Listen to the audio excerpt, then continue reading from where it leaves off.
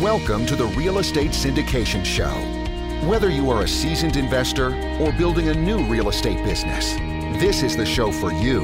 Whitney Sewell talks to top experts in the business. Our goal is to help you master real estate syndication. And now your host, Whitney Sewell. This is your daily real estate syndication show. I'm your host, Whitney Sewell. Today, our guest is Justin Kiehne. Thanks for being on the show, Justin. Thanks for having me, Whitney. Justin works with real estate investors to provide access to fractional ownership of institutional quality real estate assets, structuring passive, tax-efficient portfolios through 1031 exchange and opportunity zone investments. He and his team at Fortitude have executed over $250 million in 1031 exchange Delaware statutory trust transactions in each of the previous 2 years and claim the largest single Delaware statutory trust transaction in the history of the industry. Justin, thank you again for your time. Grateful just to bring your experience and expertise on the show. You know, this new thing about Delaware statutory trust, I feel like something everybody should know about, but it's very unknown, I think, at the moment. And so grateful to have you and just bring that out. And so the listener understands who that's for, what that is, and what you all do, you know, at Fortitude. So get us started, who you are, your specialty, and let's jump in. Yeah, absolutely. And you and I had discussed a little bit, but, you know, in the syndication space, and I speak to a lot of syndicators and commercial real estate brokers and real estate investors, the Delaware Statutory Trust, the DST, is sort of a niche that is not well known.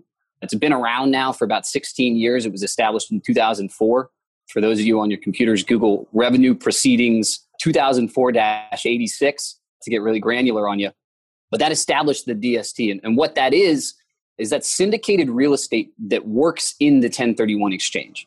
And so the lion's share of my clients are direct real estate owners, you know, property owners, real estate investors, folks that have owned, operated, managed their own investment or commercial real estate personally and are now looking to sell. And they've gotten a great offer on the property. You know, things have appreciated significantly. I mean, until recently, we were in, you know, the longest running bull market in U.S. history, right? And so things have appreciated significantly. And along with that comes capital gains taxes, unfortunately. You know, Uncle Sam has to get his piece of the pie, and the 1031 exchange allows you to defer those taxes. And what the DST works as, it's a tool. It's like syndicated real estate, but you can sell your property. You can do that 1031 exchange. You can defer those taxes, and you can buy fractional ownership of these larger assets, right? These institutional assets that are managed by somebody else. And Whitney, you know, being in the syndication space, you're very familiar with sort of the passive real estate investment and having somebody else, you know, manage those investments for you. And so this is very similar to that. But like I said, it's kind of a niche that, you know, applies to the exchange, to the 1031 exchange, that most folks aren't aware of. Nice. So it's interesting. What is you know, when we talk about the DST or Delaware Statutory Trust, is that different from a 1031? Is it the kind of the same vehicle? Just so the listener understands, like, you know, how do those things relate? Yeah, sure. So to take a little bit of a step back for you. So the 1031 exchange, and that refers to Section 1031 of the Internal Revenue Code. And that's just a tax-deferred real estate swap. You own a piece of real estate, it's, you know, investment or business purposes. It has appreciated or you have depreciated it. And when you go to sell it, you know, there are going to be taxes involved, capital gains taxes, depreciation recapture. So performing a 1031 exchange allows you to defer those taxes. You sell your property pursuant to some rules and regulations. You know, there's an ID window where you have to ID the replacement property. And then there's a timeline involved in terms of how quickly you have to close on your replacement property. Qualified intermediary is involved. I'm really throwing some interesting words at you, I know. But, you know, it's a way for folks just to defer those capital gains taxes at the end of the day. And that is the 1031 exchange. And generally in the exchange, you know, you sell one piece of actively managed real estate and you do an exchange and you buy another piece of actively managed real estate, right? You sell, right, you know, 3 rental properties, 3 single family homes, and you roll those up and you use the proceeds to buy, you know, maybe a commercial property because you want to get into the commercial space, you know, or you sell, you know, a multifamily property that has appreciated significantly and you buy something that's maybe triple net because you want to be a little bit more passive. And so that's the 1031 exchange. And that's been around for, 100 years or close to it in some form or fashion. The DST is a type of replacement property. So It is separate from the 1031 exchange in that folks perform 1031 exchanges, all the time, buying and selling normal, run-of-the-mill real estate. But the DST is an option, and it's a passive option that is around and, serves the purpose of allowing investors to get out of managing and get into maybe a diversified portfolio of larger assets. So this is going to be for, I'll just give an example here. So the investor, let's say somebody's been investing in real estate, in their own deals for a long time. Maybe they have a portfolio of a dozen single family homes, a few duplexes, whatever, small multis, things like that. Then it's like, okay, they're like, Justin, it's time for me to, I don't want to manage these properties anymore. I just want to go more passive. They could sell those properties and do a DST, Delaware Statutory Trust, and essentially defer the taxes or capital gains from selling those properties, but move that capital into a syndication and be passive. Exactly. And so we have clients that have single family home portfolios, and one client in particular who's selling off, one home at a time, about 100 or 150,000 a clip. And at any given time, we have 15 to 20 different DSTs available on our menu to offer. And so, he gives me a call. He says, Justin, I'm under contract on another house. What do you have available? What do you like? Send me what you got. On the other side of it, I have a client who has, a significant portfolio of commercial real estate, recently sold an Applebee's, for example. And we were able to build him. We put him into 4 different DSTs, diversified in both real estate sector and across the country. It is important to note, and I haven't mentioned it yet, the DST is only suitable for accredited investors. And that's an SEC definition that I'm sure you're familiar with being in the syndication space. Okay. No, that's good to know. I don't know if I remembered that about the DST, but only for accredited investors. And so can you break down kind of a timeline a little bit? If somebody wants to use this, they have somebody that maybe wants to buy their property, when do we need to contact somebody like yourself to get something like this rolling? Sure. So very important, if you're thinking about an exchange, if you have a property sale upcoming, very important to reach out to a qualified intermediary. These are the people that actually facilitate the 1031 exchange. They're the ones that take receipt of the sale proceeds. And it's very important that they take receipt of the proceeds. If you individually sell your property, money sitting in your bank account and you go, all right, I'm ready to do an exchange, it's too late. You've blown the exchange. So there's a page that's added to the closing contract, just wires the money to an escrow account so that you don't have constructive receipt is the term. It just means that you don't have access to it. So very important, as early in advance, if you're selling your property a month out, 2 months out, but can be as close to as a couple of days prior, you contact a qualified intermediary. We always recommend to clients that, they reach out to us maybe a month in advance, because what we do is kind of a niche. We do a lot of education, and sometimes it takes a while for people to wrap their heads around the whole process and what the DST is, and the options available to them.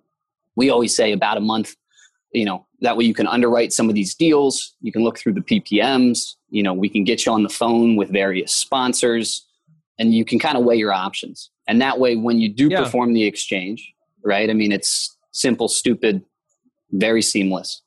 What is the timeline then to invest? Are there like the 1031? Are there timelines where we, have to know what the investment or have a few options is going to be and identify those and then actually invest? Sure. So with the 1031 exchange, with any 1031 exchange, the day you sell your property is day 0, and you then have 45 days to identify one or multiple potential replacement properties. There are a couple of rules that are used to identify. The 3 property rule is the most commonly used one. There's a 200% rule. There's a 95% rule. I'm not going to go into those. But you have 45 days to identify your potential replacement properties. After day 45, you have 135 days to close on one or multiple of the properties that you've identified. And so, it's very important to kind of hedge your bets. There might be a property that you really, really like that you're going to identify, but it's good to have a backup, because after that day 45, if you do want to perform the exchange, you're only allowed to close on those properties that you've identified. And so that's another use for the DST that we always recommend, because these things are, acquired prior to the investor investing. You have a better idea of what you're getting into. And so you can put it as a backup. You're not in a situation where a deal is going to fall through when you're using a DST. Let's say someone sells a property, they make $200,000. Then they're identifying those properties or that they want to invest in within that 45 days. Does all that have to go into one investment? Can you make it across a few different investments? What does that look like? You can make it across, depending on what rules you use to identify properties, you can make it across multiple investments. With the DSTs, we generally create a diversified portfolio. So we'll put people into 3, 4, 5, 6 different DSTs depending on the amount of their exchange. But we see people in using triple net real estate as a similar vehicle. You sell a property for $1.5 million maybe, and you're able to buy 3 different properties for $500,000 each. Right? When you perform an exchange, the rules of the exchange to make sure that you get the full tax deferral is simply that the real estate that you buy has to be equal or greater in value than the real estate that you sold. There's some nuance there, but that is really the kind of simple, straightforward rule of thumb.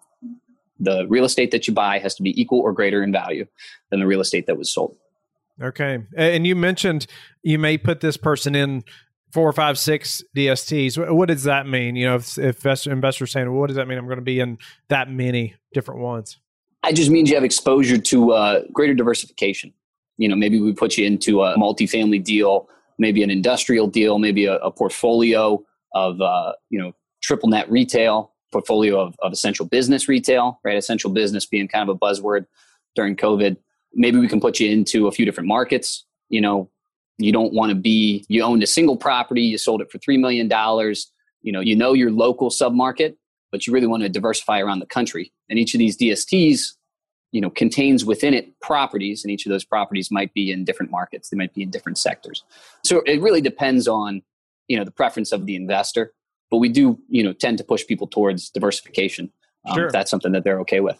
So the DST is more like the investment or property specific as opposed to the investor being specific to the investor. I'm not sure what you mean. Yeah, just like we're not going to have our own Delaware statutory trust. It's just like this thing you all have, per investment vehicle. Sure. Yeah. So the DSTs can accept up to 2,000 investors. So it really is fractional ownership, right? And these are much larger assets. Maybe it's an $80 million multifamily property in a top market. Maybe it's a $75 million industrial, e-commerce, triple net lease to an e-commerce giant out in Phoenix, something like that. And it really runs the gamut, runs the spectrum in terms of the types of real estate that can be contained in these DSTs. But you as an individual investor, right, you're buying into something that has, alongside other real estate investors. As operators that are listening, how do they get involved in something like that so they can accept funds from a DST or how that works? I am, I'm not an attorney and I'm not a CPA, and so I'm not going to be able to offer any kind of guidance around how you can structure a DST. I know that there are a number of sponsors in the space. There are, smaller sponsors, larger sponsors. We tend to do business. Our organization tends to be one of the more conservative ones in the space. And so we tend to do business with the larger sponsors that have, established track records, 20-year, 50-year track records. So if you're asking how you can structure one, I'm not the guy to talk to. Yeah, no, that's all right. I know you are an expert in just 1031 exchanges. And, can you just give your opinion on the upcoming elections? I know just so the listener knows we're recording this before the election, but this will be coming out after the election, but would love Justin's insight on, what could potentially happen one way or the other. Sure. Yeah. So Joe Biden has been talking about, the 1031 exchange as being sort of a tax loophole. People love that term loophole, right? It's written into the tax code, so I wouldn't call it a loophole. I think it's gotten some press because Donald Trump is historically a real estate investor, quote unquote real estate mogul, has probably performed 1031 exchanges in the past. Can't speak to it. I don't have his tax returns in front of me, right? But so Joe Biden has talked about that as being a possible way to fund some services. The 1031 exchange has been around in some form or fashion for nearly 100 years. Going all the way back to the 1920s, the 1930s, like-kind exchanges existed, in the U.S. tax code. We're in a recession now. The commercial real estate market, I think, generally lags behind, the general economy by, 12 to 18 months. And so I don't think we've really seen, the full effect, again, it being before the election, it being the beginning of October right now. I don't think we've really seen the full effect of that in the commercial real estate world. If Joe Biden were to win, I would find it to be very, very unlikely that he would take a step like removing the 1031 exchange. I mean, the impact on the commercial real estate industry, I think, catastrophic, right? And already being in a recession, already feeling some of those effects, at least not in the first couple of years of his term would he even approach that, just purely based on, the catastrophe that the economy would be as a result. Fun fact on the history of the 1031 exchange, I know that's not a phrase you hear often. The exchange initially existed for farmers to swap deeds to farmland until 2017. The Tax Cut and Jobs Act actually changed some of the rules around the exchange. But until 2017, you could exchange cows, because cows are a part of a business. You could exchange equipment, planes could be exchanged, artwork could be exchanged, essentially anything that was held for investment and might see appreciation could be exchanged. And so we work with some folks that have done exchanges for things like cattle, which is always kind of goofy. Not anymore though? They can't do that Not anymore. It's limited to real property now, which, generally refers just to real estate. Wow. I'll have to keep my cows then. Exactly. That's a tough one. Yeah. And you're playing, right? Justin, I feel like anyone who has success in business and as an entrepreneur and has a high level of self-discipline, how did you gain such a high level of self-discipline? Well, I appreciate that first, the compliment. Thank you. For me, I think I grew up playing sports, and I'm in my late 20s now. I'm about to turn 30. And I think the older that I get, the more I look back on that as being a huge influence. I mean, talk about delaying gratification. I mean, talk about putting the team before yourself, talk about putting in the work, putting in time, sort of away from the lights, away from the field so that you can come out and perform. I mean, that is such a huge thing. And then my background is in the sciences.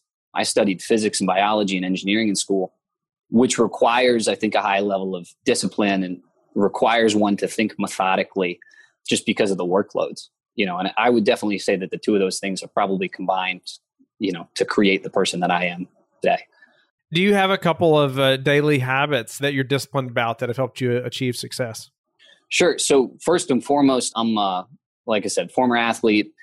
If I don't get a sweat in, I kind of lose my mind a little bit. During the economic shutdown, the gyms were closed and I had to get pretty creative. But I'm a guy who wakes up at 5:30, and I go and I lift weights in the morning. And for me, that's a way to have some me time. It's a way to start my day, on my terms. I'm awake before other people. There aren't any, any demands on my time at this point. It's relaxing, and the weightlifting for me is something that I really enjoy. Not everybody is that way, but it allows me to start my day with something that I really enjoy. And then the other thing I do is I make sure that I make time for both writing and reading. And I've always been an avid reader, growing up, even, science fiction, whatever, obviously into adulthood, that becomes, nonfiction and educational content. But I feel really good about myself at the end of the day when I ensure that I've done some writing and that I've, spent an hour sort of quietly reading. And for some folks that might be, your morning time. For me, I like to do the gym thing in the morning and kind of unwind with a book or some articles. What's a way you've recently improved your business that we could apply to ours? I think that, I've been much more active virtually, right? We've all had to adapt due to some of these shutdowns, switch over to some of the video technology and whatnot. I've been much more consistent in, I think, being visible, posting some content. You and I were talking, I've gotten some new toys to do some video marketing and these things. And I think just consistently marketing, which sounds like such a simple thing, but if people don't know you exist, they can't use your services, right? It's just being consistent. And, you're the king of that. The Daily Real Estate Podcast, right? So what's your, maybe this goes right into that. What's your best source for meeting new investors? So we work very closely. So like I said, some of the virtual stuff is newer. We work very closely with tax advisors, CPAs, real estate attorneys, commercial brokers. A lot of times, specifically with the commercial brokers, our services can be a tool, an arrow in their quiver, tool in the tool belt they can use to drum up some new business. And then on the tax advisor side, we build relationships. We are authentic, transparent, put the client first, and tax advisors tend to be sort of objective third parties. just want what's best for their clientele. And so they're great sources of referrals for us. We also have a fantastic website with all sorts of content. Here's my plug, 1031dst.com. It's 1031dst.com. And we do get some inbound, internet traffic as well. What's the number one thing that's contributed to your success? Consistency. I think that goes back to your first question, right? The discipline, the work ethic, and consistent work. It's one thing to kill yourself over the course of a week. It's another thing to be consistent over the course of years, right? How do you like to give back? That's tough. I try to help people. I try to genuinely add value. I do a little bit of volunteering down here in South Florida. We have some eco organizations that, I do a little bit of volunteering at, and I've always been, like I said, studied biology. So I've always been interested in kind of the ecosystem. But with regards to the business environment, I think you just try to genuinely provide value from a sort of an unselfish place. And I think people recognize that. Sure. Justin, grateful for your time today. Just really going through this Delaware statutory trust and who it's for. And maybe they're probably, if someone has heard of it, they probably mistake it with the 1031 but how they're different, and who it's for. Grateful for your time. Tell the listeners how they can get in touch with you and learn more about you. Yeah, sure. So 1031dst.com is our website. You can find me on LinkedIn. I'm sure Whitney will include maybe a link to my profile in the caption here. You can give me a call, 410-703-6680. Always answer the phone. Pretty straightforward there. Awesome. That's a wrap, Justin. Thank you very much. Absolutely. Don't go yet. Thank you for listening to today's episode. I would love it if you would go to iTunes right now and leave a rating and written review. I want to hear your feedback. It makes a big difference in getting the podcast out there. You can also go to the Real Estate Syndication Show on Facebook so you can connect with me, and we can also receive feedback and your questions there that you want me to answer on the show. Subscribe too so you can get the latest episodes. Lastly, I want to keep you updated. So head over to lifebridgecapital.com and sign up for the newsletter. If you're interested in partnering with me, sign up on the Contact Us page so you can talk to me directly. Have a blessed day, and I will talk to you tomorrow. Thank you for listening to the Real Estate Syndication Show, brought to you by LifeBridge Capital. LifeBridge Capital works with investors nationwide to invest in real estate, while also donating 50% of its profits to assist parents who are committing to adoption. LifeBridge Capital, making a difference, one investor and one child at a time. Connect online at www.lifebridgecapital.com for free material and videos to further your success.